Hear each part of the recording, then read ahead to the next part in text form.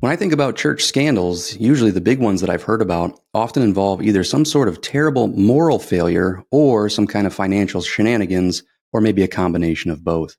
On this episode of One Accord, we're going to be talking about stewardship. And so we're going to be getting into these issues regarding church finances as we continue this How to Ruin Your Church series. And just in case you're new to the series, we're not actually interested in ruining churches. What we're really looking for is how to have a healthy church. And so if we know that bad finances and bad stewardship can ruin churches, we want to talk about what can we do to put steps in place to make sure that we have a healthy stewardship in our local body. In order to talk about this important topic with me today, I've got my friends with me once again. And so let's go ahead and bring in Pastor Eric Love. How are you today, my friend? I'm doing well, Joe. You know, as pastors, this is a very important issue. And so I'm certainly interested. I don't think in all the conversations we've had, I can't recall a time that you and I have ever talked about finances before. I think you're right. And that actually might be a good thing in a way. We'll talk about that later. Yeah. Well, hopefully we won't end the conversation with yelling at each other. I don't foresee that coming. But let's go ahead and bring in Brother Greg as well. Brother Greg, how are you today? Hi, good morning, guys. Thanks once again to both of you for being here and talking about these issues. As we talk about stewardship and we talk about finances, like I mentioned at the very beginning, I can't think of too many scandals that I've heard about that didn't either include a moral failure or a financial, discrepancy. Am I leaving out a big thing? Or, I mean, is that how you guys have kind of, in your Christian walk, does that sound accurate to you? Yeah, Pretty fair much. enough. Yeah. So if that's accurate, making sure that we have some sort of accountability, transparency in our financial health of our church, the financial life of our church, seems like the first step. But these things can be very buzzwordy type of things, right? I mean, everybody says that we're healthy or that we're accountable or that we're transparent. But Eric, I want to start with you because you are, in full-time ministry.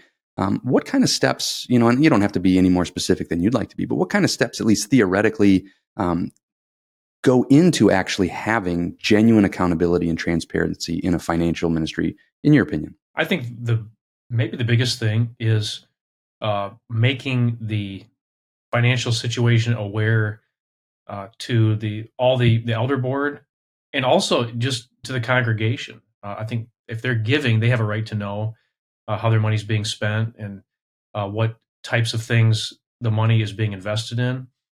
So I think just making people aware of the situation and, in all of our meetings that we have monthly, we discuss the finances, we discuss where the money's going and how it should be spent. So just making the information known and not having one person deal with all of it, because, it's when you have one person doing it all, there's some risk there. And I'm not saying that certain people can't be trusted, but it's just even, for their sake, it's good to let the situation be known to everybody involved. And so I just think being open about it, not trying to hide things, and being as just transparent as possible is the best way to go. Yeah, I agree with that. I do. I do think certain people can't be trusted, but hopefully, if you do only have one person, that is someone who can be trusted. Greg, Sure. It looked like you were about to add something. Sure. I was just going to ask a question because what Eric just touched on, it builds upon a premise, right? It builds upon how your church is structured. Are you congregationally led? Are you elder led or elder ruled? That might be a bit of a scary word for some people. Are you pastor led? So I think maybe it'd be helpful for you guys to each, as a guy not in charge of it at all or have no hand in it, it might be helpful for you guys to lay out what background you're coming from. Because if you're coming from a congregation led church, well, of course they're gonna be the ones making those decisions. And if you're from a pastor led church, you could understand why it might fall into the pocket of one guy. So laying your cards on the table there might be helpful. Yeah, no, I hear that, and I'm certainly interested in willing to talk about our very particular circumstances. I certainly, though, don't want to go so far into the particulars that, Eric and I are just talking about the financial situations of the local bodies that we're a part of and having that be irrelevant to somebody who is maybe of a different form of church government. Because you can have, I believe anyway, healthy churches that take on very different structures, healthy large churches, healthy small churches, healthy congregational churches, healthy churches with full-time staff, with part-time staff, bivocational pastors, and with no paid staff. So in order to have transparency and accountability in the finances, that's something that should apply across the board, regardless. Although the various structures themselves might be different. And so, Eric, I appreciate you sharing some of the particulars for you. Talking about making these things available, including it in meetings. When you say meetings, you're not talking about like Sunday morning, you make a financial presentation once a month. You're talking about like some sort of leadership meeting or something? Like, is this with your elders and deacons or? We have a monthly elder board meeting, and we also have congregational meetings quarterly. Okay. And so we let we talk about it every month, and then we let the congregation know where we're at financially and what our money is being invested in. And we don't take a vote on, obviously, like, well, I shouldn't say obviously, maybe some people do this. We don't vote on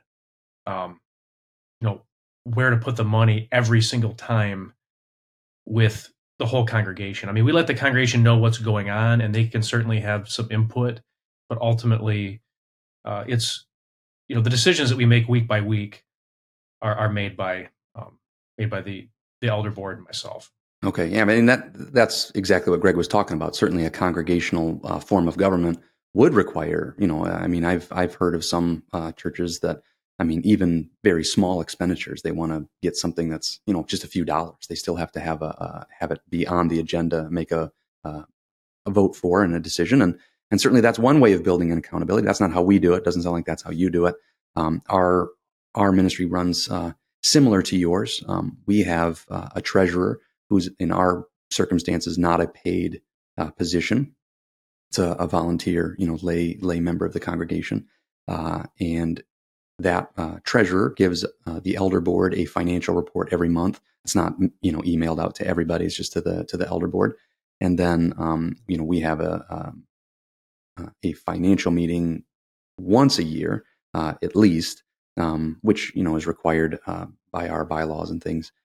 And it's actually one of the least attended meetings. I don't know. Sometimes it's funny in a church with healthy finances. Often, at least in my very limited experience, those are the meetings that are not attended very well. As soon as you have some maybe distrust with the leadership, or if there's any kind of disagreement or something else, then all of a sudden the finance team is more populated than Sunday morning, or the finance meeting is more populated than Sunday morning. So,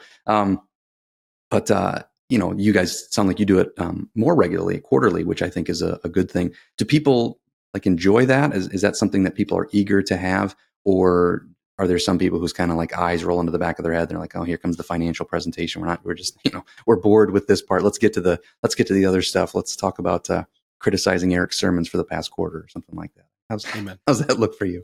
It's kind of a mixed response. I mean, there's some people that just have no interest in it. There's other people that are more interested. I think it's just mixed, but we just want people to be aware of, like, where the money's going. I mean, if they're giving, then I think they should at least know, how their money is being spent, what kind of ministries we're investing in, and things like that. So yeah, it's quarterly, and we just make all these things. We take the information from the past elders meetings, and then we make that information known to the congregation. And so do you have like ministry leaders give like a presentation of like their, budget performance and what they're doing and stuff like that? Or is that, is it mostly made by okay. Yeah. Yeah. No, that's if we have like, if each, I'll say, office or ministry does, a short presentation and explains what's going on. That kind of covers at least maybe the leadership side and some of the structure. Greg, how about you as a church member? You don't currently serve as an elder, so unless you're in a congregational form, I would imagine you probably don't get like monthly or other updates about the church finances. So when we think about just these terms, transparency and accountability, what do you expect to see from a healthy church? So, I have sat on both sides of this fence, right? Mm-hmm. I have served as an elder in the past. And so, I've served as a deacon in the past. So the finances were much more, I was much closer to that. As you talk about these meetings where everyone gives, an accountability, I remember, I won't tell any names, obviously, but once upon a time was serving in a church, and one of the ministry leaders, a guy who happened to be in charge of building and grounds. He was giving his report, and he told how many rolls of toilet paper we went through, how many light bulbs they changed. Did he give numbers for himself and for everybody else? No, unfortunately, because that would be a very strict accounting. But if I've ever prayed, come Lord Jesus now, it was during that presentation. So too much transparency. Too much transparency. I do not care how many rolls of toilet paper we went through until there's not enough, and then I care quite intensely. But so for me, I'm not intensely interested in the quarterly or the annual meetings when we roll out the spreadsheets. As far as I'm concerned, those aren't times to be making decisions. Those aren't personal conviction. I'm paying attention all year long. I'm paying attention when we're talking about bringing on the next missionary. Is it time for a new piano? That's when I'm looking. What I try to avoid is being the person at those meetings that's using the microscope to examine every line item. I just don't feel that that's the time for that. Thank you, by the way. Thank you for that. God bless you.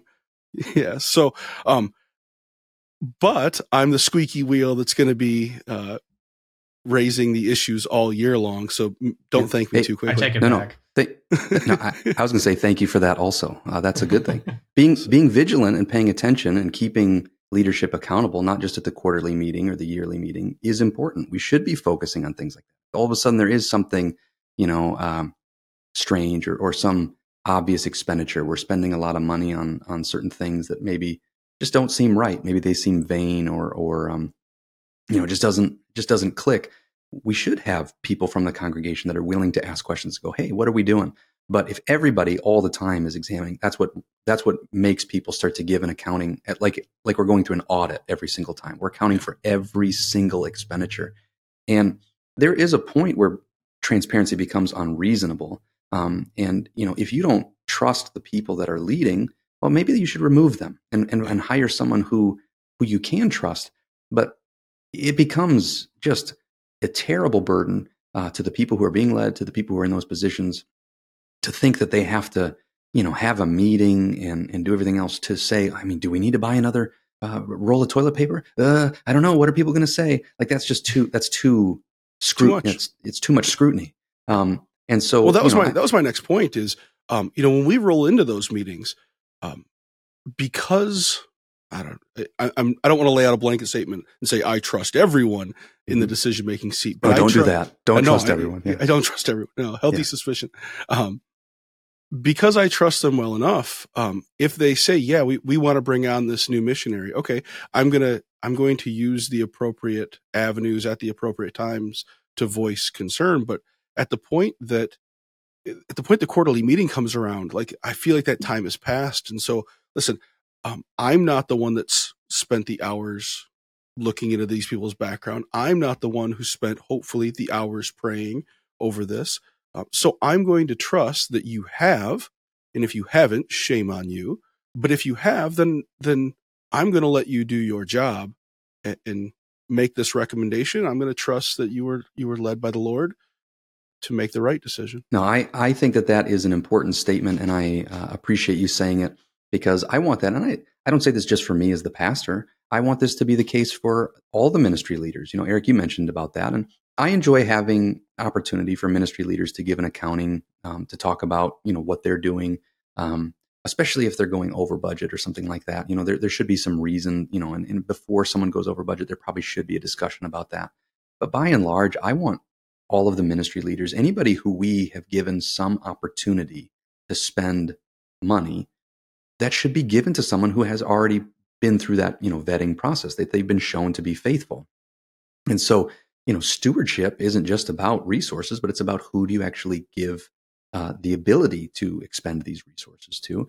And if you make those decisions, then to just kind of make somebody be so overburdened with having to look over their shoulder every single time that a teacher wants to, buy a colored pencil or something for the classroom, or, if I had to, if I had to, send emails and have meetings for every single time I needed to spend church funds, it would just be ridiculous. At the same time, although I do have access to church funds and can spend them, our treasurer is incredibly diligent. And even though he's not a paid staff member, he's more vigilant probably than many paid staff members. And if I tried to, empty out the church bank accounts and run off to Tahiti or something, he would catch me before I left my driveway, because he's on top of things. And I often, when there's unexpected expenditures, I have to make sure I turn in all my receipts and give him these things, and I let him know about it.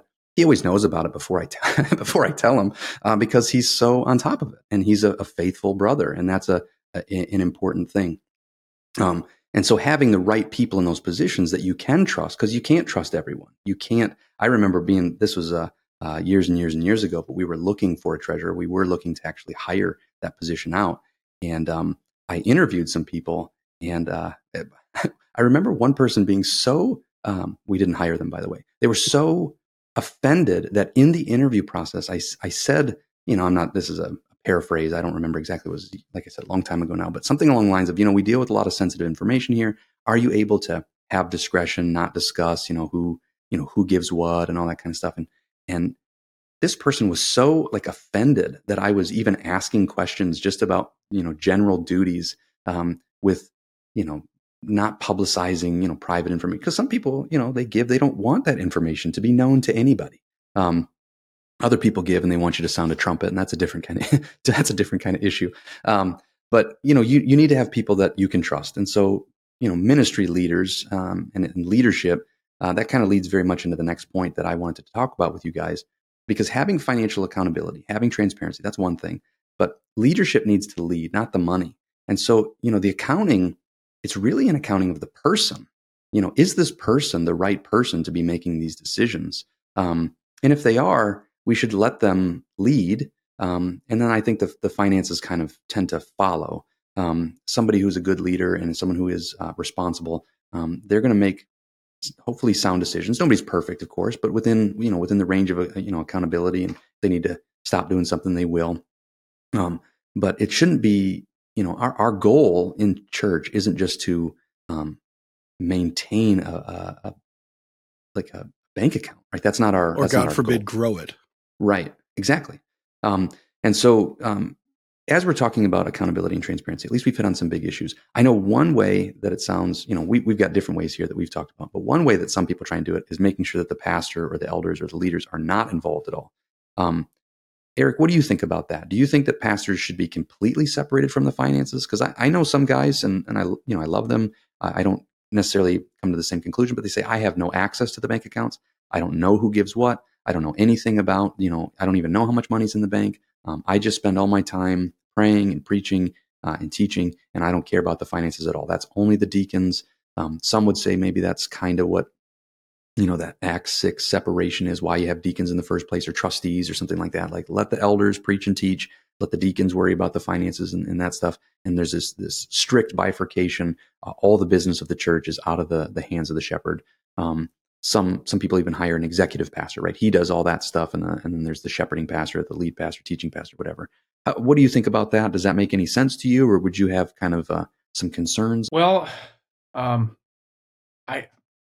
think it's one of those things where there is some protection for the pastor to be, I'll say, minimally involved. And when I say minimally involved, I don't mean like he has no idea what the finances look like. I think just for practical reasons and spiritual reasons too, I think that the pastor should have an idea of what's going on with the finances. If I talked with somebody a little while back because we were looking for a treasurer, and I was asking, should I have my name on the account, and should I be able to write checks and things like that, and he said, he basically explained that you can do that. And of course that's not illegal to do that. So we want to just get that out of the way.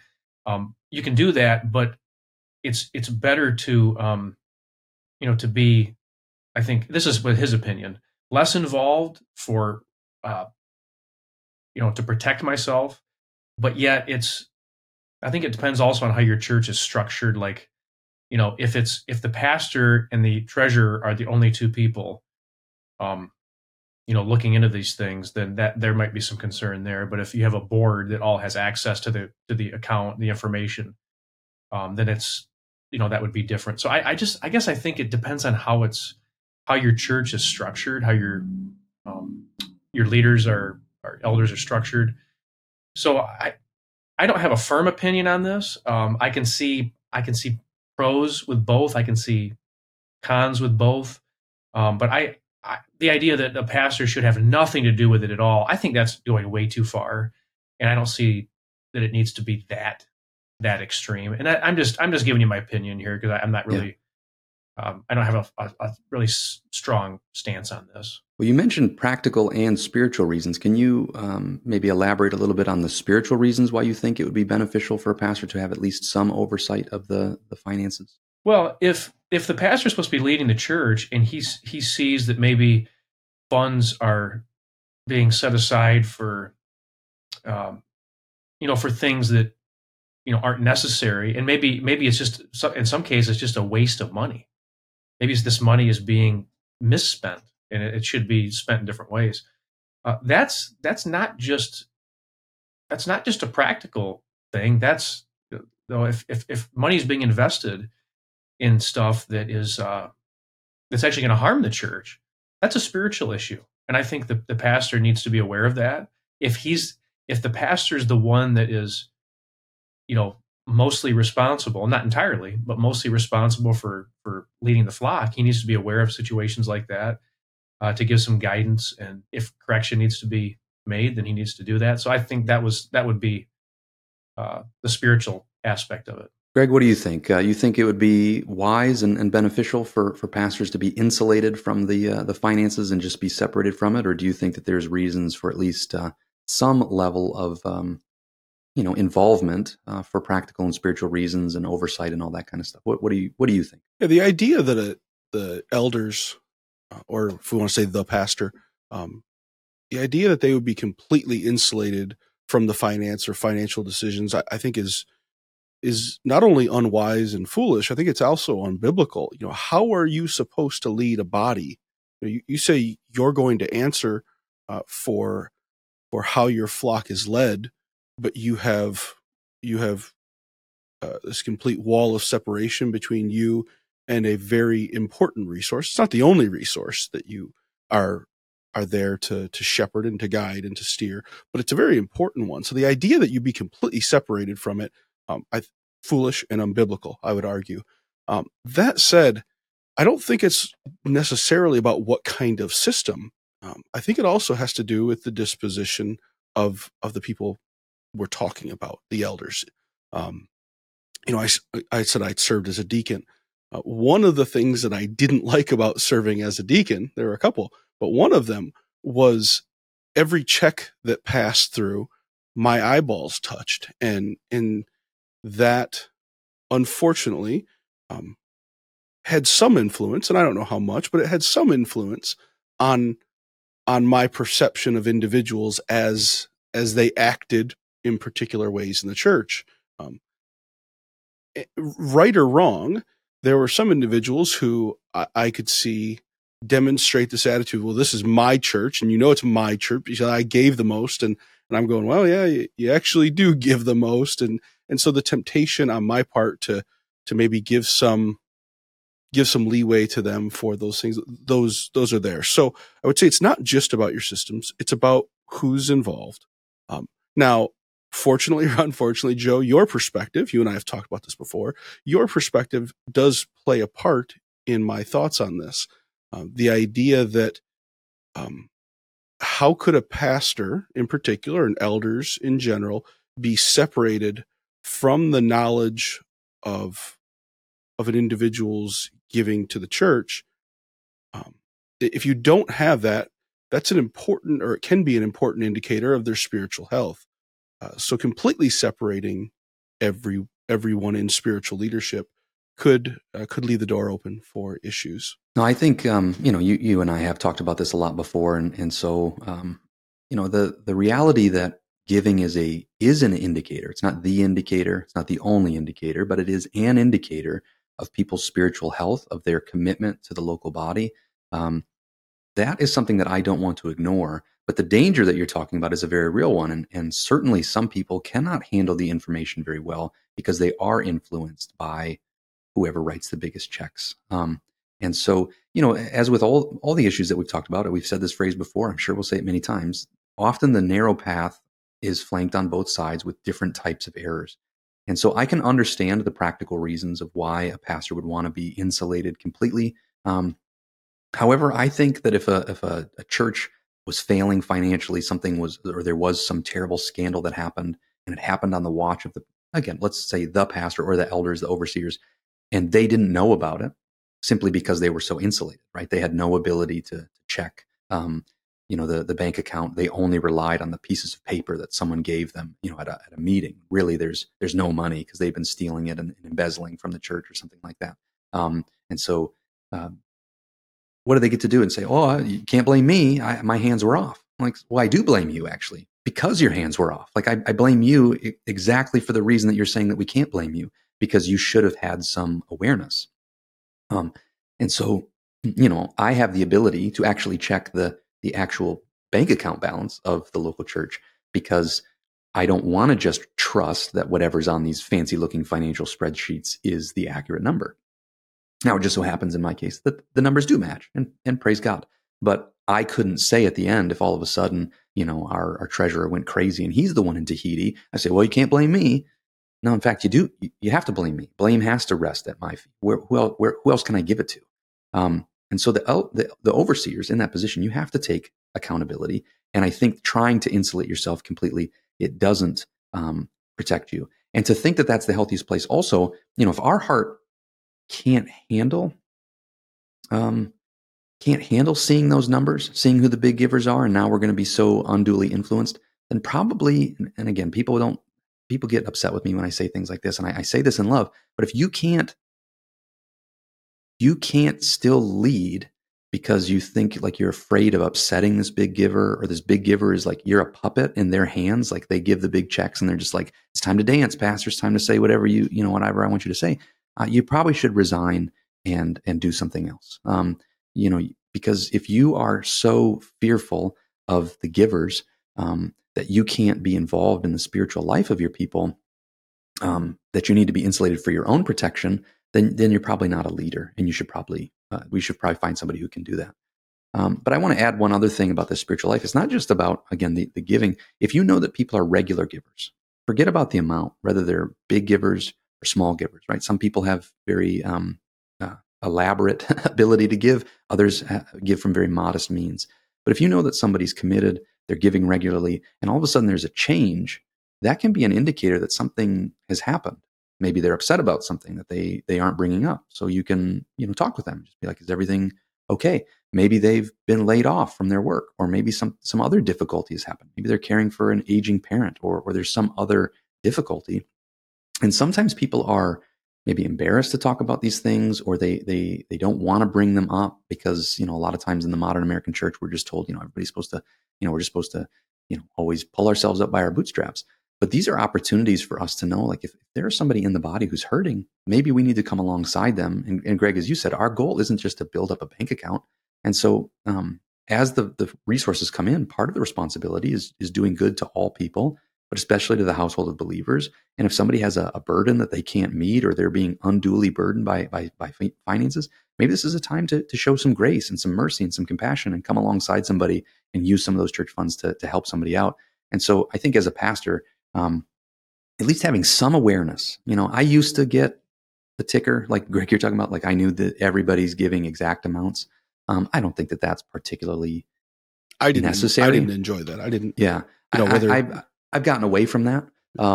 But I do know who gives, and I know who gives regularly. And I am alerted if there is some change. And again, it's not that I'm going to go and be like, hey, why'd you stop giving? You better start giving. That's not my intention. My intention is that, people's financial lives is a huge part of who they are. Finances affects people's emotions and their, and it does affect their spiritual life.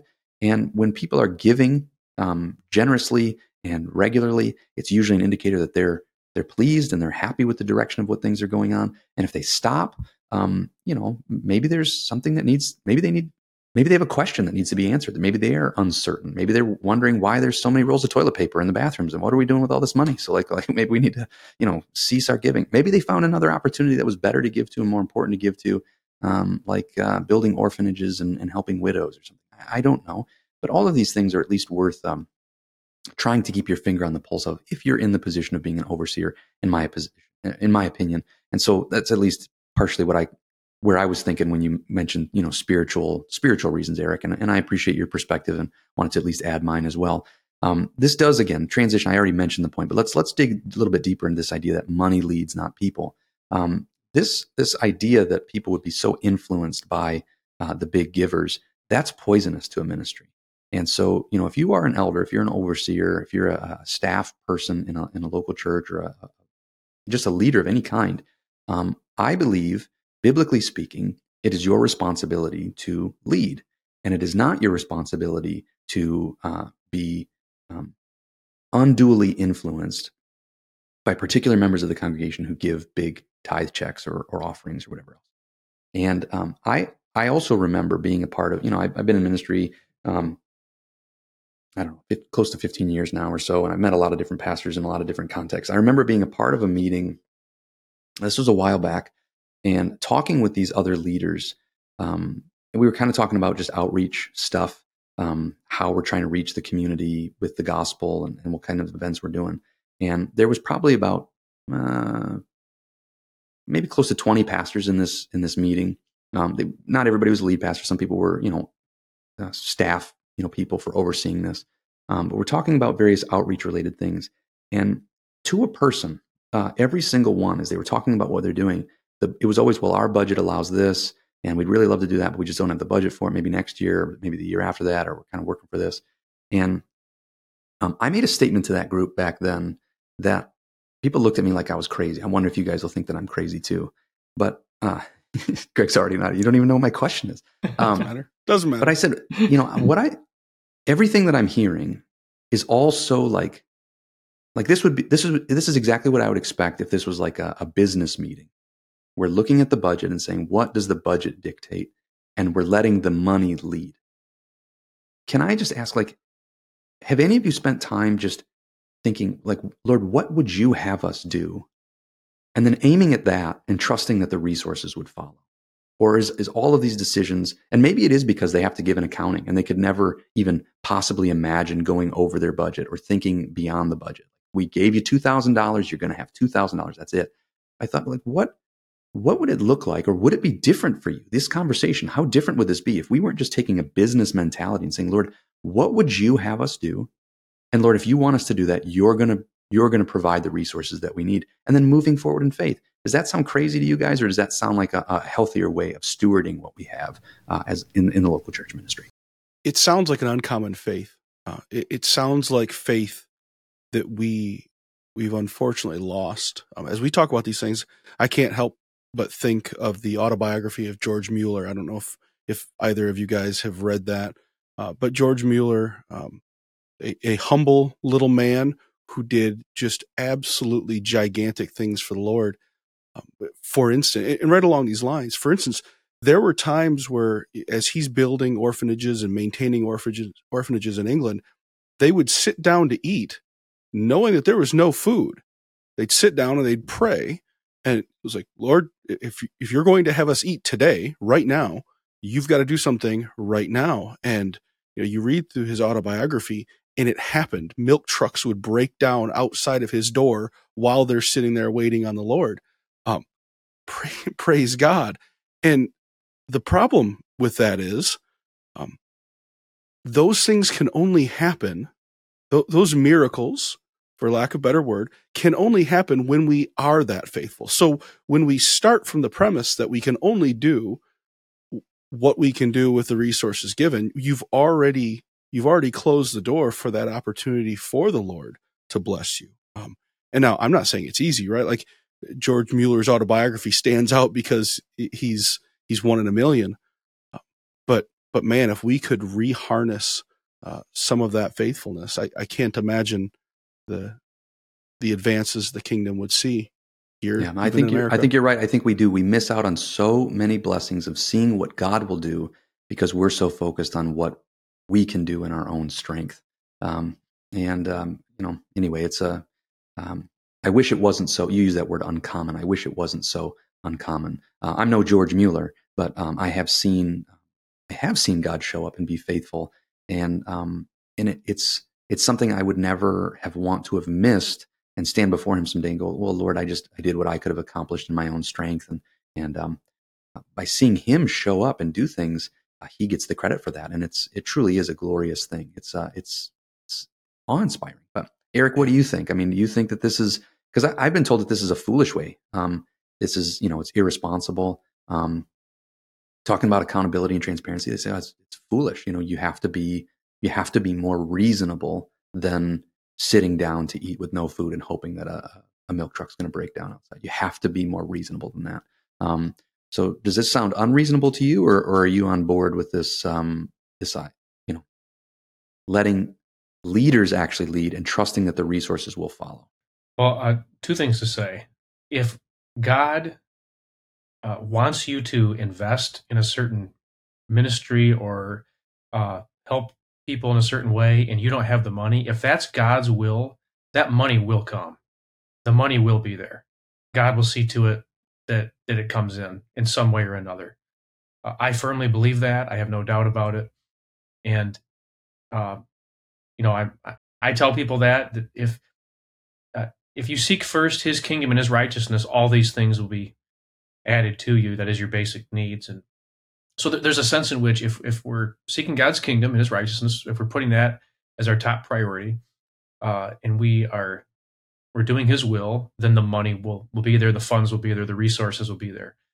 And I realize that Matthew 6 is a little bit different context, but just the idea is, if it's God's will, if you're doing God's will, the money will be there.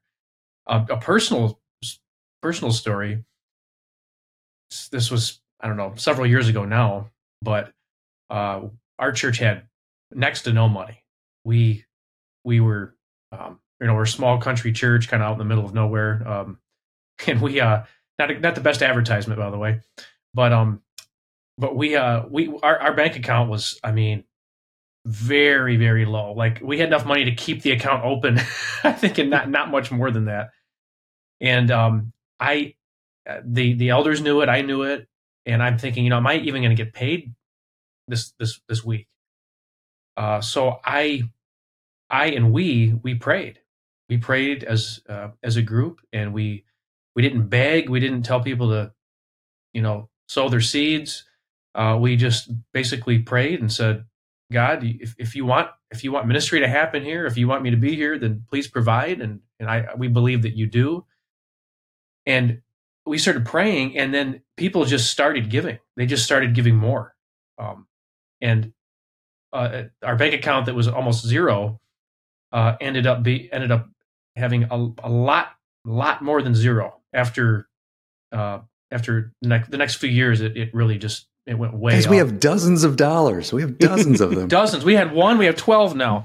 But no, we had thousands more dollars. Thousands more. And just to be specific, and I say that because I want to give God the glory. God is the one that moved. I didn't beg. I didn't try and scam people. God just moved, and people just started giving. And these, some of these people are on a fixed income, and they don't have much to spare. And there are others that could give more, and they did, but people just started giving, and that allowed us to continue ministry. If it's God's will that you do ministry, and He wants you to do it, and He wants you to maybe do certain kinds of ministry, He's going to provide for that. I have no doubt. I'm definitely no George Mueller. I'm far from that. But after that experience and other experiences, I can say with at least mustard seed faith that God is absolutely able to provide. He will provide. Now, I think that there's another side to this where some churches are like, okay, I think God's called us to build this gigantic building with, laser lights and smoke machines and these other things. And we just need to take a leap of faith, and we just need to spend the money that we don't have and get an enormous amount of debt and just cross our fingers that we'll be able to pay it off. And sometimes they do that and they tank as a result of it. So I think, and obviously, Joe, you're not talking about that at all. You're talking about actually stuff. Sometimes the worst thing they can do with that is they can succeed, actually. And true. And actually, there's some truth to that. So I think there's two sides to it. I think it depends on how you're going about it. I think if it's obvious to everybody that this is God's will, this is what God wants us to do. I'll give you another example. There's a church, sister church of ours, that they give like an enormous amount of money to missions. And I want to say, and I could be wrong on this, I want to say it's like 33% of their income goes to missions, which is a pretty gigantic amount. Mm-hmm. But they've committed to that, and they're just trusting that that's what God wants them to do. They're trusting that God wants them to do that specific thing, and if that's what He wants them to do, they're gonna go all out, and they have, and they're a small church, a pretty small church, and they're giving an enormous amount. I mean, I'm talking like thousands and thousands to missions every year, probably more than some much bigger churches are. Mm-hmm. So. They're living by faith, and they believe God's called them to do that, and that's what they're doing, and God's blessing it. I'll just say that seems like such a good example of what I mean by letting the leadership lead. People who are committed to what God is doing in the world. And so what is God doing? Well, he says, go into all the world and proclaim the gospel to all of creation. And so, well, that means we ought to probably be giving some money to missions, having, the gospel go forth to people who need to hear about Jesus. And so that meeting that I was talking about with a bunch of outreach people, some people are part of a big church, nice big building, a lot of staff members. So we're talking about hundreds of thousands of dollars being invested to staff members. And they say, well, my budget is $2,000. So really all we can do for outreach is VBS. And it's not even a good VBS. It's just like this little, like we're having trouble competing with all the other churches in our area. Because we wish that we had a $10,000 VBS budget. Like, is that when we're letting the money lead and we're saying, okay, well, we're restricted by $2,000. Is that a biblical conclusion? That seems like that's only a budgetary conclusion. If we're having a biblical conclusion, we say, well, what can we be doing to reach the community, reach the world all the time? That's what we exist to do, because we don't exist to build up a bank account. We exist to proclaim the excellencies of Christ, who's called us out of darkness and into His marvelous light. We exist to proclaim the message of the gospel to the ends of the earth. All right, how can we do that? And if God, like, what do you want us to do? Well, if you want us to do this, that, and the other thing, then okay, yeah, let's pray about it, and let's trust that the resources will start to follow. We'll start to have more money for that. And fairly recently for us, we just moved into a new building almost exactly a year ago. It was November last year. And, we had outgrown our facility. We were meeting outside, which in Michigan is very unpleasant. Although that was one of the most beautiful 2 years of ministry that I've ever been a part of. Because you really see, like, people weren't there because of a cup of coffee or the program. I mean, they literally sitting outside in rain or it's just Michigan is very unpredictable. There were some beautiful days. There were also some pretty tough days. And, looking at our finance, we knew we had to do something. But the third point on this framework for me, I'm committed. And I don't think that this is a biblical principle. This is my opinion. This is a conviction that I have. I'm not saying this in judgment to somebody else who does something different, but I'm convinced that we should never do campaigns. I've seen campaigns where you're really preaching about the campaign and you're doing all that stuff. And Eric, I appreciate your approach and what you were sharing about, like, look, we're gonna tell you about the need. We're gonna pray about these things, but then we're gonna continue on until the Lord says that either we can't or He meets this need. But otherwise, I'm not gonna just, I'm not gonna preach the Nehemiah series. We got to build these walls. I'm not gonna preach the Joshua, let's go in and possess our land. I'm not gonna do all that stuff. I'm gonna tell you what we need, and if the Lord is in this, He will provide the resources that we need. And I remember that process. I mean, we turned over every stone. We were looking at every single opportunity. We finally had something that seemed like it was going to work. It was something that we didn't want to do. Again, something that you said, Eric, where we were just like, let's just take the step of faith. Let's take on a huge amount of debt. We needed something that was much larger than we currently had, but at the same price, basically, so that we could know that we could afford it, so that we didn't have to try and resort to some fleshly means to know that we had to, we had to get more people real soon, or otherwise we were going to default on things. And I remember we were talking to a bank that was willing to work with us, and they looked at our finances and said, if you could raise your down payment, you needed 30% down payment. If you could raise that, we'll finance the rest of it, because it will be what you've already been paying to rent your other facility. But there's no way you're going to do it. We've been doing this a long time, and it just doesn't look like you'll ever be able to raise that money. And so we told people, and lo and behold, God showed up. We raised that money. And then we told our bank, hey, and they're like, wow, we didn't think you'd do it, but okay, we'll finance the rest of it. And so we purchased the building, and we never made our first payment because although we did get a mortgage, the whole balance was actually paid off before we had to make our first payment. And again, tiny little church. There were barely any people. And God showed up in amazing ways. And I didn't have to, in fact, I was almost, if anything, I erred to the other side. I would have people come up and be like, you haven't talked to us about this building thing in a while. Is everything still on track? Because we'd come to church and we would just worship the Lord. It wasn't building update time. And guys, remember, we got to fill up this thermometer, and let's sing a special song and have everybody dance up to the front and put your checks in so everybody knows how much money's going in, and celebrating. You can very quickly begin worshiping a building or worshiping a program or worshiping money. And under no circumstances do I want to do that. And I've seen people who have left churches because they said, this was a good church until they started to do the building campaign. And then every week they're telling us about how much more money we've got to give. Or we move into the big facility, and now every week it's just every message, every sermon, everything is about giving. We have to give more, have to give more. And people are like, this place is drying up. And so I'm convicted, no campaigns. And this is the most recent time I've seen God show up. I've seen God show up before with another ministry I was associated. People thought we were going to lose this land for sure. God showed up. We paid it off. No campaigns. Weren't damaging people along the way, especially people of modest means, saying you got to give more, making them feel guilty that they're not writing, big $1,000 checks or whatever. Do you guys feel similarly about that? Or do you think that there are times and places where campaigns are good? Again, I've seen almost only negative from campaigns, but again, I know my experience is limited. So I don't say this as like some judgmental thing. It's just a personal conviction I have. Have you guys seen campaigns go well? Do you think that that's a suitable thing? Yeah, no, I think I would definitely agree with you. And again, I heavily influenced by George Mueller's story. He wouldn't tell people what he needed. Absolutely refused to tell anyone. He said, "I'll tell the Lord, and the Lord will take care of telling you." And so his entire ministry was built around the philosophy that I don't tell men or women anything that I need. I tell it to the Lord, and the Lord always provided.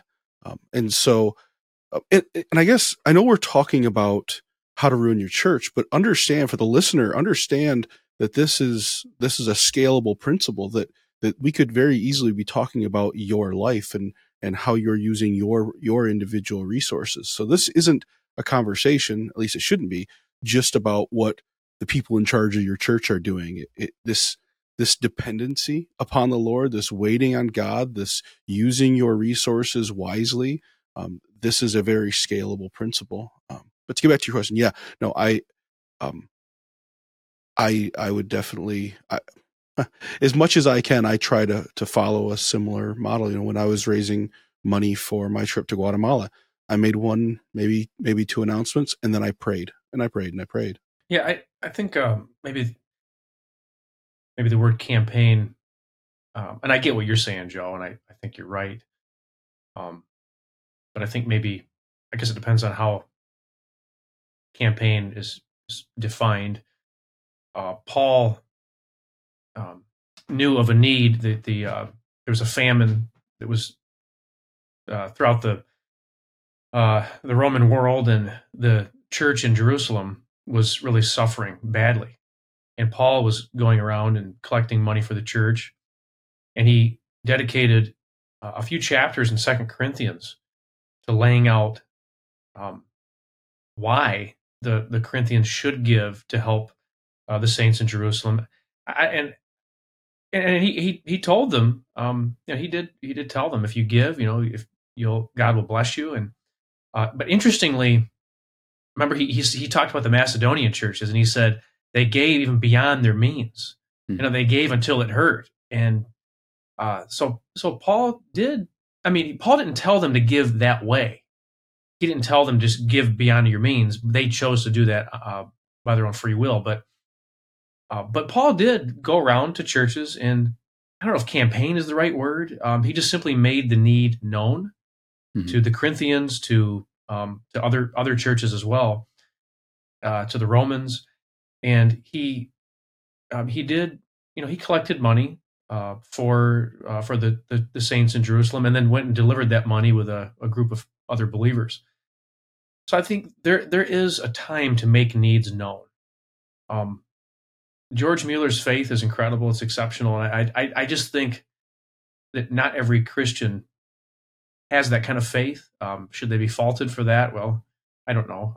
I think there's a time to make your need known, and again, but not to go about it in a way where you're trying to manipulate people. I think maybe that's the difference. That's the thing here is, am I making the need known to manipulate people? Am I doing it in a manipulative way, or am I making it known because people just need to know, and God's not going to reveal it to them by revelation? They're just going to have to know there's a need, and if this need's going to be met, people are going to have to give.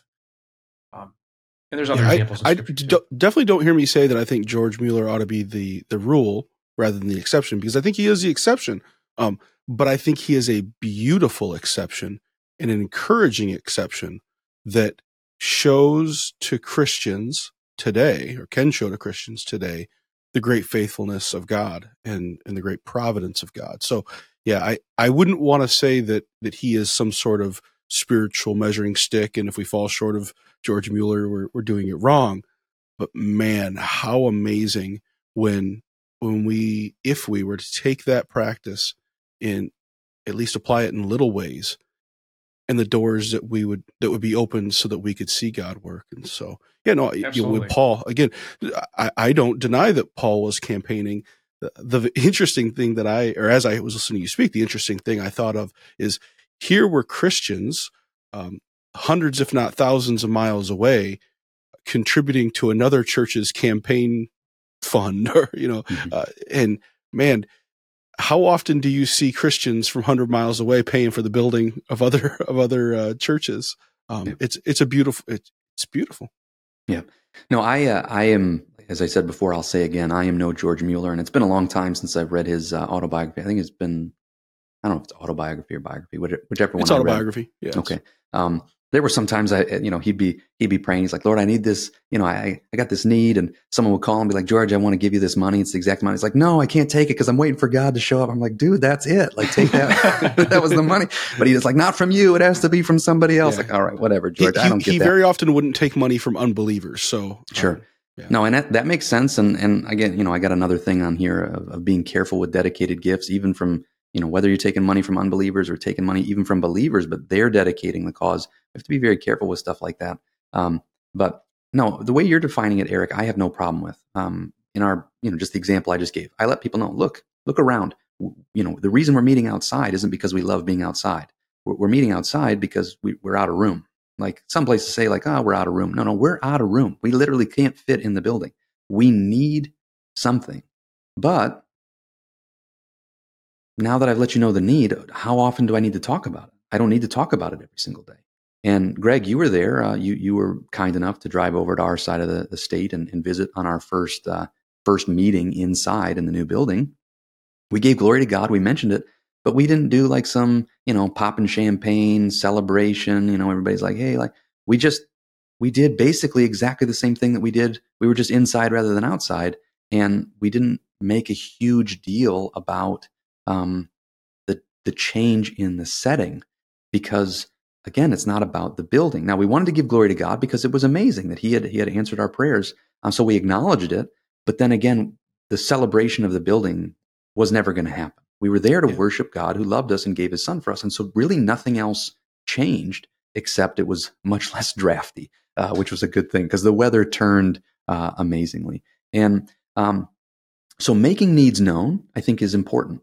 I do believe that we should make needs known, but I'm not going to just go on and on every single week. And I feel like, in the Old Testament, example as well could be given when they were going to build the tabernacle. God gave them the plan, told them what he wanted them to do. Moses told the people, and then it says he had to restrain the people from giving more because people were so excited to be giving towards this that they were just like, here's more. And he's like, no, we've got it. The need has been met. We don't need you to keep giving any more for this. We're going to be able to do exactly what God said. And, I didn't see him doing the faith campaign and give till it hurts and shaking people down and making people feel guilty.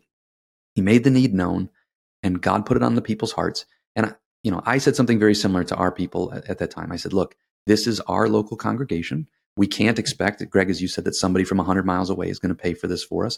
If we want to do something, it's on us. Say one of my great joys, I remember HBC when it was was it a dozen people? I'm probably being a little generous when I say it was a dozen people, but I visited you when it was a dozen in the barn, and then I was able and have been able to visit you guys in your new setting. And it has been my absolute joy to partner, at least in a small way, with HBC. And so it's a great joy and a great honor to be counted a friend of your church and to partner and to see what God has done and will do in the future. So, well, we appreciate your love, and again, I know that we're not just like George Mueller isn't the standard. We're not the standard, but it's cool to see, at least in this area, that we've seen things that I want to add this because this is I heard people tell me that I was irresponsible, and I get that. If I was running a business, it would have been irresponsible. But even as a small church, we heard about needs in the community, opportunities that we could have to help with certain real practical needs. I'm not talking about wants, but real needs. And so we had given away a lot of money, and it was funny. Like we looked at. When we looked at the amount of money that we were supposed to save up for our down payment, it wasn't penny for penny, but it was almost the exact amount of money that we had given away to people in the community. It was a large sum of money. And I remember telling, the people in this congregation, and if I was a part of, some of those other meetings where everybody has to give that, accounting for every roll of toilet paper, people would say, "Oh, this is irresponsible, terrible. You gave away all our money. We should have been saving up all that money. That would have been the prudent, responsible thing to do." And I don't disagree that would be prudent and responsible. But I also would be a fool if I said, well, then that all those dollars and cents represent people that we wouldn't have helped because we were so busy trying to store up stuff for ourselves and be comfortable for ourselves. And those were opportunities missed to do our good deeds before men, that they might glorify our God in heaven, that we could do this in the name of Jesus and be kind and generous and use unrighteous wealth to win friends for ourselves, with the hope that they would join us someday in that everlasting kingdom of heaven because they believed upon the Lord Jesus Christ. And so I don't care what other people say, outside of our congregation, other pastors go, well, no, we would never help that single mom who's not a believer because we got to save up money for our building project. Like, okay, you can do you. I'm going to help the single mom. And if God wants us to have the money, then the money will come in. And I don't want it to sound like, just like George Mueller, you read and you see God show up. It's really easy to read that biography. There were times of agony, and we went through times of agony. Greg, I talked with you. You prayed with us. There were years of agony. Yeah. Like, God, are you going to show up? Is this going to work out? Are we just going to close the doors? But on this side of it now, to see that God did show up, and he's shown up so many times. I've taken some huge steps of faith in my walk so far. I'm sure that there's some bigger ones even coming. And I want to be prepared for that. And all of that gets back to the same principle. Leaders have to lead. We have to say, God, what do you want us to do? And then trust that he's going to show up and meet those needs. And I don't need to run the church like a business, running campaigns, running advertisements, using all the worldly shakedown methods of trying to build the campuses and do that. If God wants us to do it, I believe that the people almost would need to be restrained. Okay, guys, we met the need. Just, you don't need to keep giving anymore. And I think some people hear me say stuff and they go, you're crazy. Yes, I've seen that happen. And if people are, I have a benefit. When we were outside, all those people really wanted to be here. And I remember preaching, people were getting poured on in the rain. It's one of the shortest sermons I ever preached. The feedback that I got afterwards? They said, Joe, we're already wet. You could have kept going. Like, they weren't mad at me for some of the other superficial, foolish things that I know some people leave a church because the pastor doesn't put enough color in the PowerPoint slides. They're like, it doesn't pop enough. We got to go somewhere else. And so when you're trying to be a good steward of the people and knowing that the people are on board with what's going on, then you tell them about a need and it's going to get met. And you get to see God show up, and he meets these needs often through his people. And it's a beautiful thing, and God can be praised about that. And it's not about, did we, hit the right cadence of the requests and making sure that we like had all the, all the stuff that goes into manipulating people to give towards a vision. If the vision is from the Lord, I've seen it happen time and time again. And I think people are, like I say this because I think people are missing out on seeing God show up and do things that, every Sunday when I go to our building, that wouldn't have happened unless God was in it. I know for a fact it wasn't because I was this excellent campaign, financial campaign leader, because I didn't even do one. And I told people about the need, like Paul, told them about it. People did give, and the need was met. And it was wonderful. And sometimes, Greg, I don't know if you're 100 miles away, but sometimes the funds did come from people far away, and not even part of that, because they were on board with what God is doing. And it's not like we're some special snowflake that we're so, I think God wants to do this for his people. I believe that his church is important to him, important enough for him to shed his blood for. And so, we want to be strategic with our budget. We want to be proactive with our budget. We want to lead and go in the way that he's leading and trust that the finances will show up. Sounds like you guys are on board with that. Eric, you mentioned something about that like 33% of the budget. I do think that having a kind of a strategic budget, setting goals for what we want to do with our budget is helpful. That way we kind of take control of the budget and saying we believe in missions, so let's set aside a number. And as our finances increase, that means our giving increases, and it keeps up with that. Do you guys believe in like that kind of strategic budgeting, or do you kind of prefer to just say, all right, well, what's here, and then let's divvy it up? Okay, we got $10,000 left over. We got 5 more ministry leaders. All right, $2,000 for everybody, because that's the fairest way to do it. Some people do it that way. Again, I don't know that the Bible tells us exactly how we have to do it. So I like the more strategic, setting aside percentages and kind of giving for that. These things are quite frankly, some ministries are more important than others. I think we should be giving more to missions than to toilet paper budget, in my opinion. But that's, we still need a certain amount though. Sure. Yes. Yeah. We do need to have at least some for the toilet paper ministry, for sure. Correct. Now let me just make a point that when I said 33%, that was an approximation. I don't know if that's exactly how much they give, but it's a very large percentage. It's a surprisingly large percentage that the church gave. But just to clarify, but yeah, I think the strategic way is kind of that's kind of where we're at with it. That's the way that we do it too. So I think there are things that we give to where we invest a lot more money in than other things. Some aspects of ministry are just more important than other aspects. Actually, our denomination is huge when it comes to missions. They are huge. They are, I would say, obsessed with missions in a good way. We have a goal right now of sending 5 missionary families out to plant different churches all over the world in areas that are not totally unreached, but that really have very few Christian exposure. So what our denomination does is they require each church to give a certain percentage of our income to missions in order to fund these missionary campaigns or missionary projects. And I know I'm using campaign in the best way possible. But they're really serious about this, and so we give to missions that way. But we also have money set aside for missions. We give in different ways. Like I raised money earlier in the year by I just had this idea, like, I walk a certain amount of miles, and people donate a certain amount of money per mile. It's just something interesting. It's not like it's it didn't involve manipulation or anything. At least I didn't think it did. But just basically an idea that gets people thinking about missions and thinking about how much they want to give, and it just basically puts it on the radar. We also have money set aside for other ministries that we give to every month.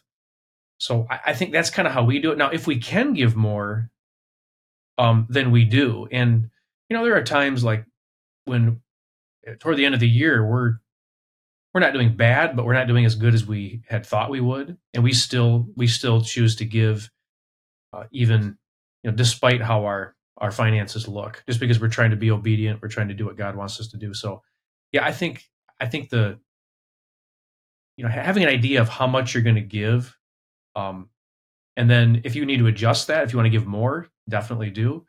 But that's kind of how we handle our giving. Yeah, and I for sure would echo that and say amen to that. I think it only makes sense to be strategic with your resources. Why would you not want to have a well thought out plan? But I guess I would take it a different way. Yes, be strategic. But what I think I see often with churches or with individuals and how they're giving isn't necessarily a lack in strategic forethought, but a lack of biblical priorities. And when I say biblical priorities, I even mean like, okay, fine. You want to give to missions, give to missions. That's great.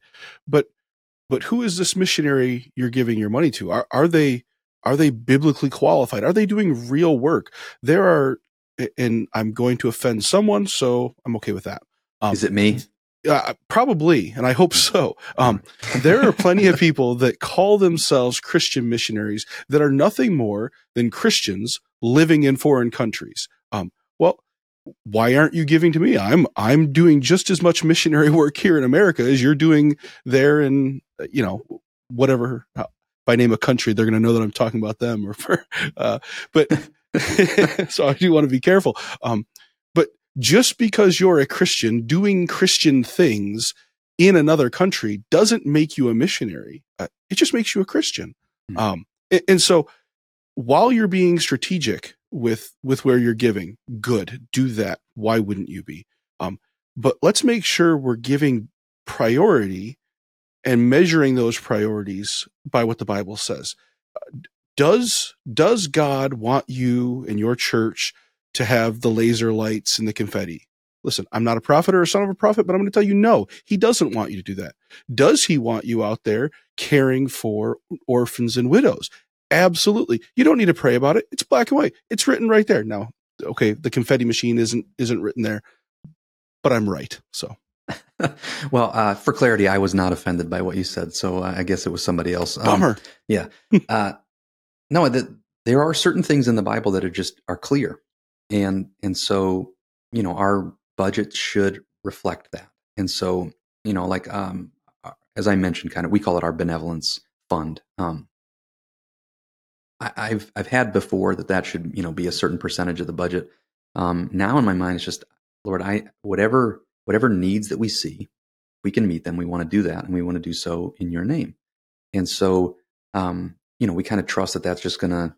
It's kind of this floating number that I've been a part of places before. I've talked with other leaders in other places that they say, well, we do have a benevolence ministry, but we have a set number. For some people, it's a small amount, $500. Other people, it's a larger number, $500,000. I don't know. But if the money's gone, all of a sudden it's now we're like, well, we're not doing that anymore. And I never want to be in a spot where, I'm saying, Eric, getting back to what you were quoting from Jesus in the Sermon on the Mount, Lord, as I seek first your kingdom and your righteousness, I'm going to trust that you're going to meet the needs that we have. And so I want to have biblical priorities in the budget. And so if we're not strategic, then all of a sudden, we look at this and we come to the finance meeting, and if it's all about just, okay, did everybody stay within budget? Fine. Some of the questions I think we should ask as a local church, I think the congregation should keep the leaders accountable if they're the ones that are responsible for making the budget. I think that if the congregation is the one that's responsible for making the budget, these are things that should be on the table. What does the Bible prioritize? And clearly, the Bible does not prioritize confetti machines or other things. Now, I'm not going to take as hard of a stance as you did. I'll let you, keep that. And I'm not going to say that you're even wrong. What I will say is if we've prioritized correctly and we are helping all of the widows that we find, we're helping all the orphans that we can think of, and we are prioritizing world missions, and it just so happens that we have so much money, that there's money left over, that we want to buy a confetti machine and celebrate all the good things that God is doing in an elaborate, extravagant way, then more power to you.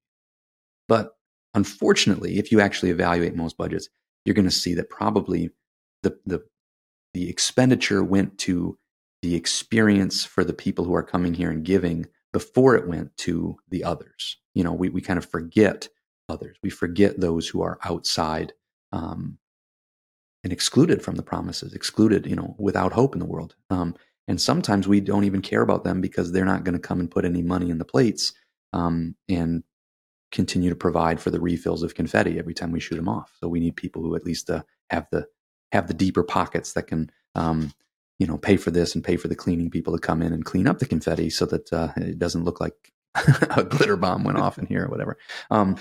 And so I'm not picking on people who make different decisions. I'm just saying the priorities. If we have biblical priorities, yes, if we're going to pay missionaries, let's have people that are actually missionaries. Because there's an awful lot of missionaries that are doing real work, hard work, that are underfunded. So let's fund them properly so that they don't have to spend 80% of their time going around from churches with their hat in their hands, begging for money. Let's actually fund them so that they can do the hard work, so that they can stay where they are doing the most good. And let's stop paying, Christian vacationers who are off, feeling good about themselves. In some cases, doing nothing. You're just living, you're living in some exotic place as a Christian, but you're not talking to people about Jesus. You're not doing Christian mission work. There's another aspect of stewardship, I think that maybe gets overlooked sometimes, and that's figuring out who not to give to. Because I remember when I first started at Raisin Center, I maybe word spread around. There's this sucker that just became the pastor. I did at Raisin get that Center. memo. Did you? Okay. That's why I reached out to you. That's why I reached out to you in the first place. Okay, great. I assumed we it could was be friends. There's a sucker down in Adrian. It was widespread, but I got bombed with calls from random people I had never spoken to. Hey, I need money for rent. Hey, I need money for groceries. Hey, I need money for my medication. All kinds of calls from just random people, and I thought, how do they even know we're here? And why are they calling the smallest church in town rather than a bigger church?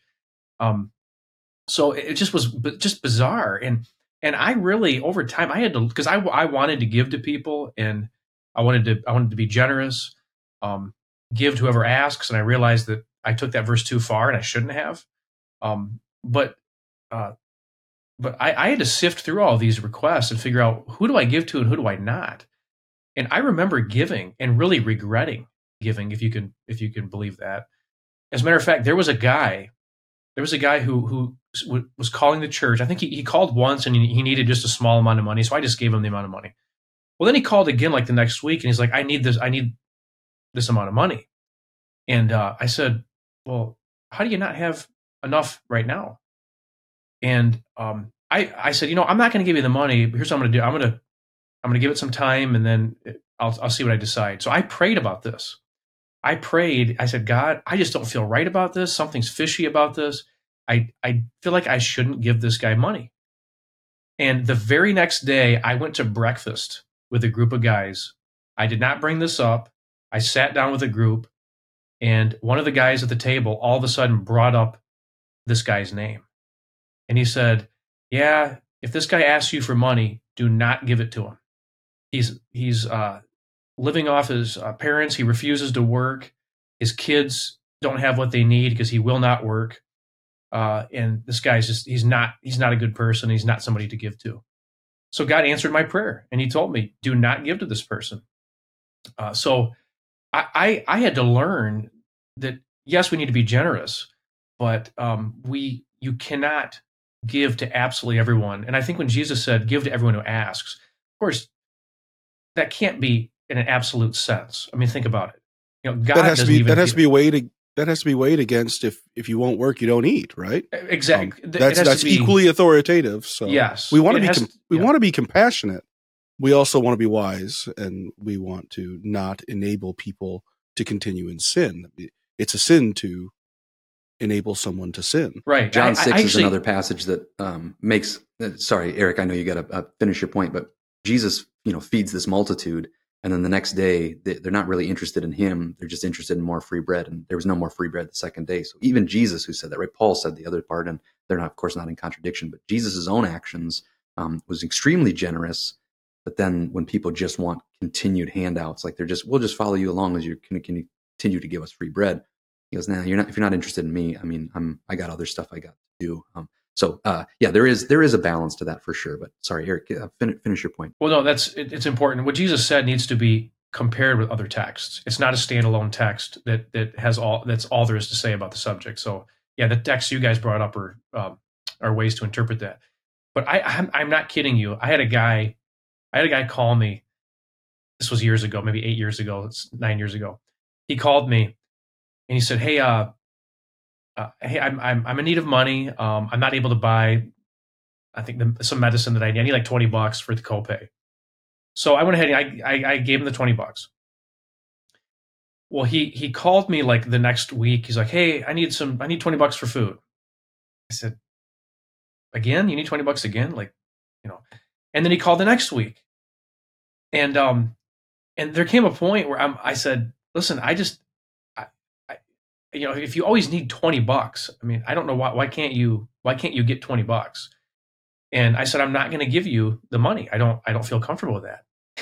And I'm not kidding you. This is what this guy told me.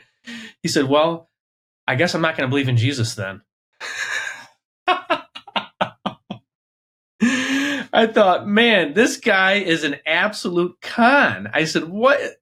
I'm not kidding. I told this to my wife and some other people. They laughed out loud when they heard that this is sick. And there are people that call churches and talk to believers this way, and they try and guilt trip them into giving. And I'm like, I'm not going to be guilt tripped. I think going back to what we talked about earlier about when is asking inappropriate, like campaigns and things like that. When you are guilt tripping people into giving, you are doing wrong. If you are saying, you either give or you're sinning, give or you're doing wrong. If you're doing it that way, that's unbiblical. Paul said, "Don't give grudgingly or under compulsion, for God loves a cheerful giver." And I think if you're not going to give cheerfully, don't give. I think it's something that God takes very seriously. God does not want people giving out of guilt. And I think that's wrong. And to guilt people into giving is manipulation, and I think it's sinful. No, I agree with that, and I want to add maybe a counterbalance to it. I'm not in disagreement with what you said, but I want to add maybe just a flip side. I do know that sometimes Christian ministries, local churches, other benevolent type, 501c3 non-church groups, they're aware that there are scammers out there, people that are lying to you. But I don't want Christians, especially if they're watching this, to think that good stewardship means that we're trying to always look for reasons to disqualify anybody from receiving something. Sure, of course. And quite frankly, I've had people say, well, don't give to this person because they're a drug addict and they're a liar. And I think, well, does that person not need to hear the gospel? I think that they do. And so this gets to the last point on my framework that at least we'll talk about for today. And I think that we should have a written policy book. That's not a biblical policy necessarily, but I think our policies should be, based on biblical principles. Things like what we're talking about. If someone asks you the first time, even if they're a liar, even if they're a scammer, I'm convicted that if I can meet that need, I'm going to say yes.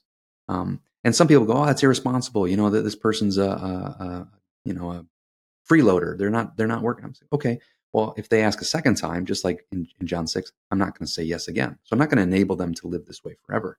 But I am going to take that opportunity to give them what they need, but they're also going to hear the gospel, and I'm going to proclaim the gospel to them. And so, I know some churches, they're just, they write checks and send them out, or they just hand out cash. And I view those as opportunities to preach the gospel and to be very direct and to tell people, look, you could be lying to me, and maybe you think I'm a dope. I'm going to tell you right up front, I don't care if you're lying to me or not. But I'm going to tell you the truth, even if you're not telling me the truth. And if you leave here thinking I'm a dummy, I'm telling you I'm not a dummy. I'm loving you in the name of Jesus. I'm telling you that, this path that you're on leads to destruction. And I'm also telling you that if you try and come back tomorrow, there won't be more free bread tomorrow. So if you're in this destructive cycle, and you think that you got the best over on me, well, you didn't, because I'm willing to help you. But my desire is to actually help you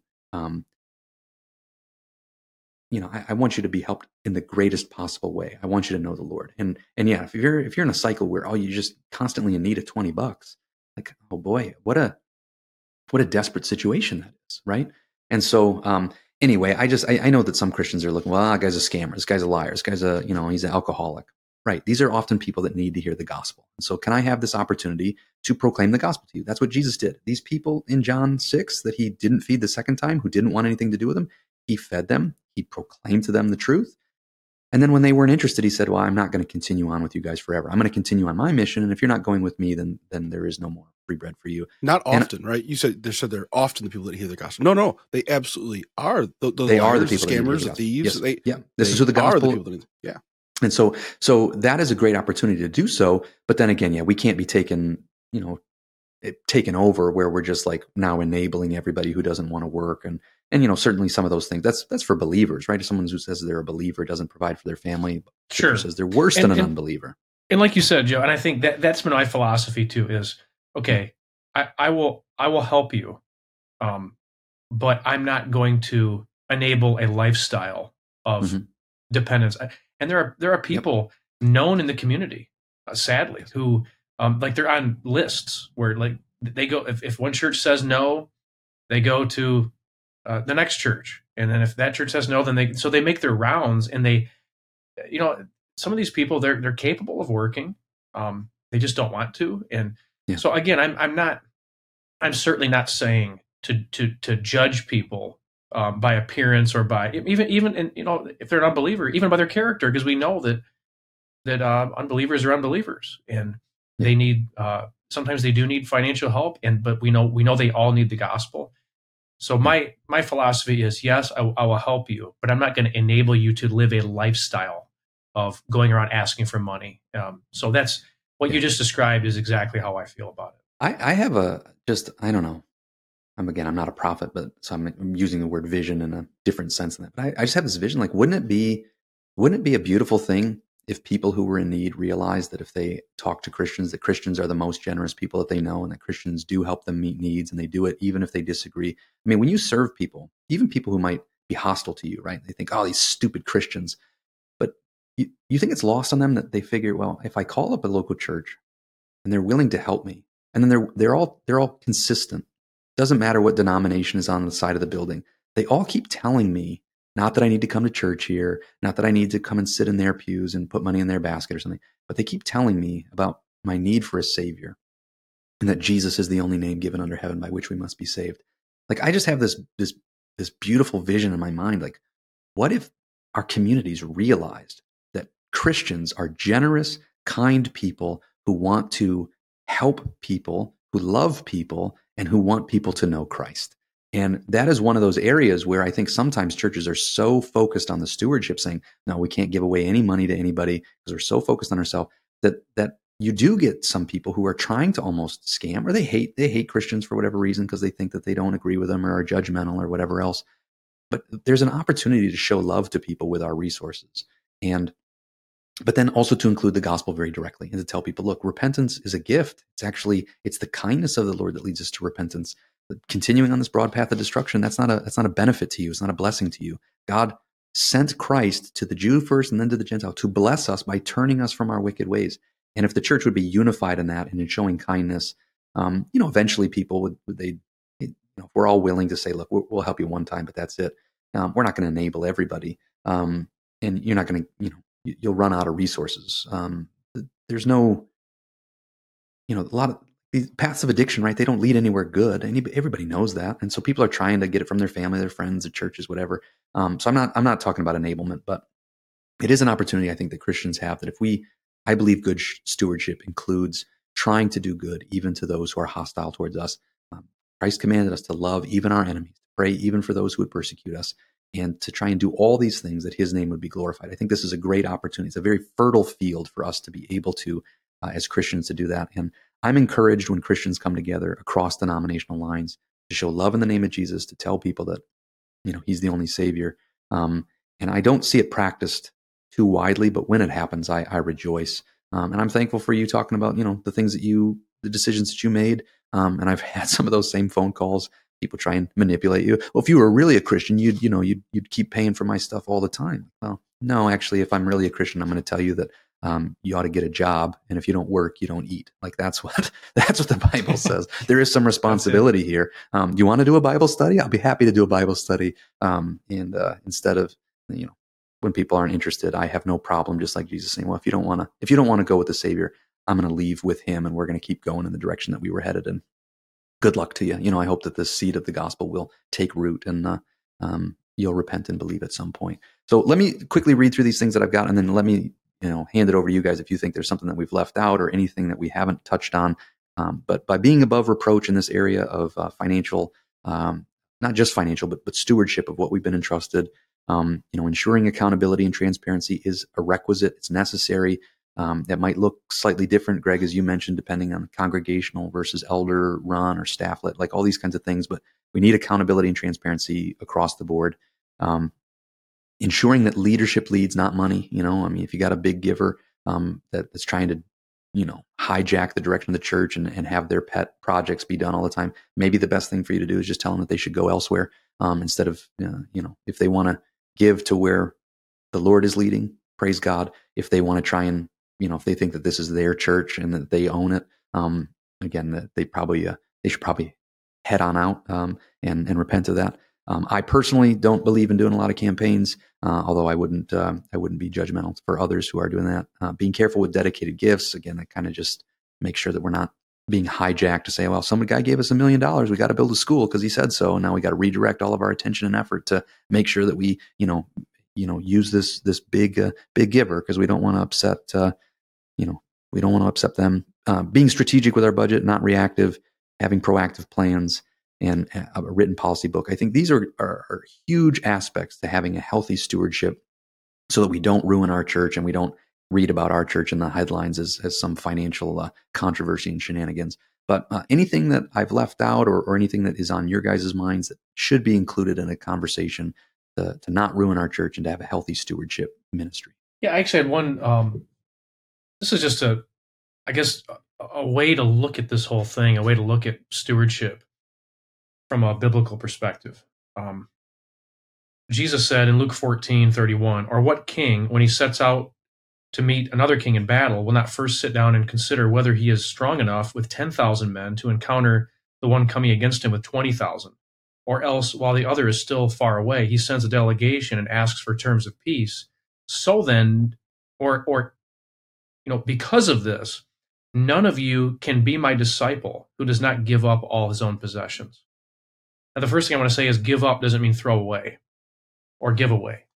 But what Jesus is describing here is there's this greater king and there's this lesser king.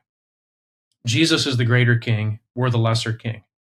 And just like a greater king takes over the kingdom of a lesser king and makes the lesser king his steward of his new kingdom that he's conquered, we have to steward our lives and our possessions, our finances, in a way that's pleasing to the greater king.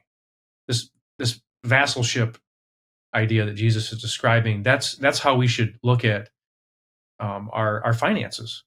That God owns everything that we have. God is the greater king, and we're stewards of his stuff, his finances, his resources, those types of things. And if we take that mindset that everything that we have belongs to him, I think that will help us to be better stewards, because we realize we are a steward. We're not an owner. We're a steward. And we're responsible for taking care of the king's possessions, taking care of his money, his resources. So I think if we have that kind of mindset, that will really help us to be more responsible in our stewardship. For sure. As we've talked about stewardship, and it's completely understandable, and I think it's a good thing to talk about, we've been talking exclusively or nearly exclusively about money. And I don't want to derail the conversation right at the end. But I would say this, our people, now whether that's in our church or in our homes, people are our greatest resource. And so maybe in the comments, if you want us to talk about how we should be stewarding, using those resources, the greatest resource we've been given, people, please say so in the comments. But I would I would want to have that conversation about how, within the church context, how are we stewarding the resources of each other, younger people. We see our churches emptying out right now of younger people as maybe they're leaving the church, or maybe they're just going across the street to another church. Are we putting them to good use so that they see themselves as the next generation of our churches? A lot of the thought that I've put into this particular framework and a lot of these things that are here, it is about the people rather than the money itself. And a lot of the reasons that people give for leaving churches, at least, get all sorts of different answers. But some of it is because they say, well, church doesn't care about me. They only care about my money. And so one of the reasons why I'm convicted not to do campaigns is I never want anybody to feel that way. I never want them to think that I only care about their money, that they're only a number, and that if they can give a big amount and we're going to put a brick, with their name on it in the foyer or something like that, because they're important, if they can give a certain amount of money, like I never want to break up into classes of like, these are the important people, the rich people. And then that's a sin, right? That's partiality. And we need to value those who sometimes are of the modest means. And so I never want to abuse people, likewise of being aware of that spiritual thing. If something happens, if somebody stops giving, I want to know why, not because I'm so concerned about our budget needs being met, but because I am concerned about the person themselves. Something's changed. If something has happened that you used to give and now you don't, there's a reason for that. And so are you going through some hardship? Do you need prayer? Do you need help? Is there something that, sometimes people aren't eating because they're not working. Other times people they got laid off, or they're sick, or a family member's sick, and they need assistance.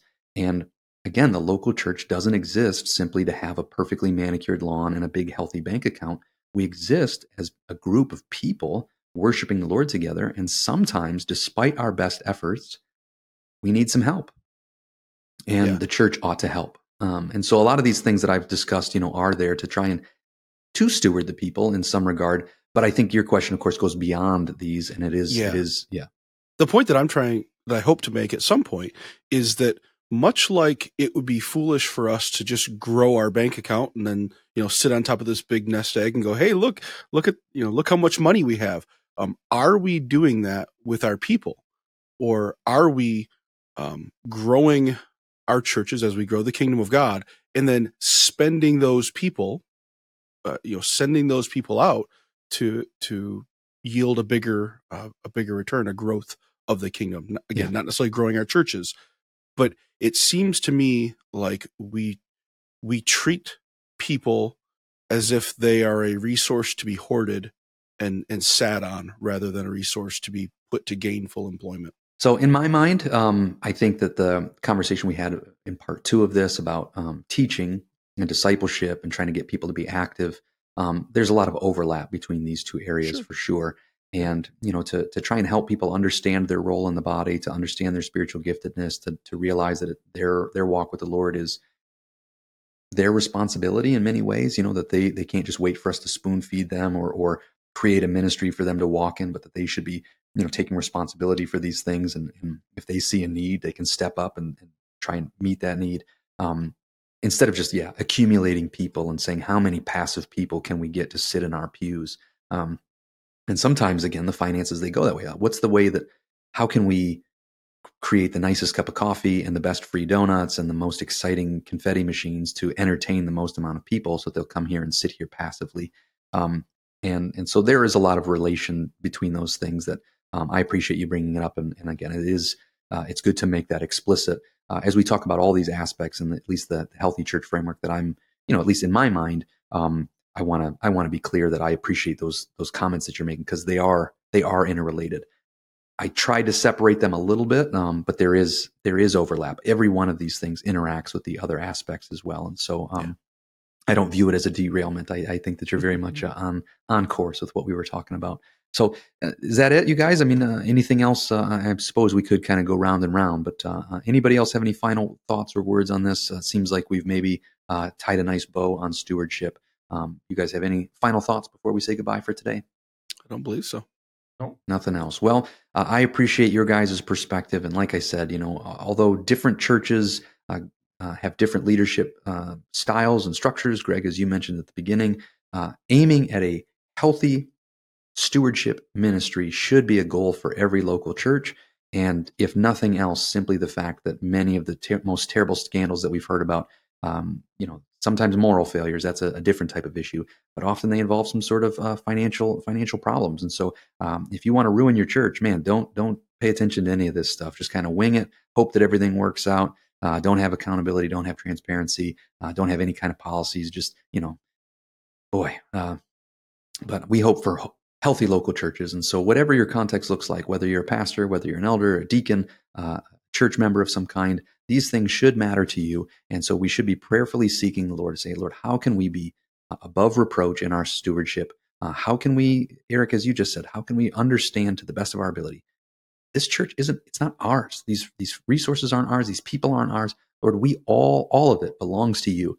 How can we be used to bring you praise, glory, and honor? Because that is your due. And so as we pursue these things, I think that God will be faithful to us because he's been faithful every time in the past. And he is a faithful God, so we can trust him to continue to lead. And until next time, friends, get equipped, obey your King, and glorify your God.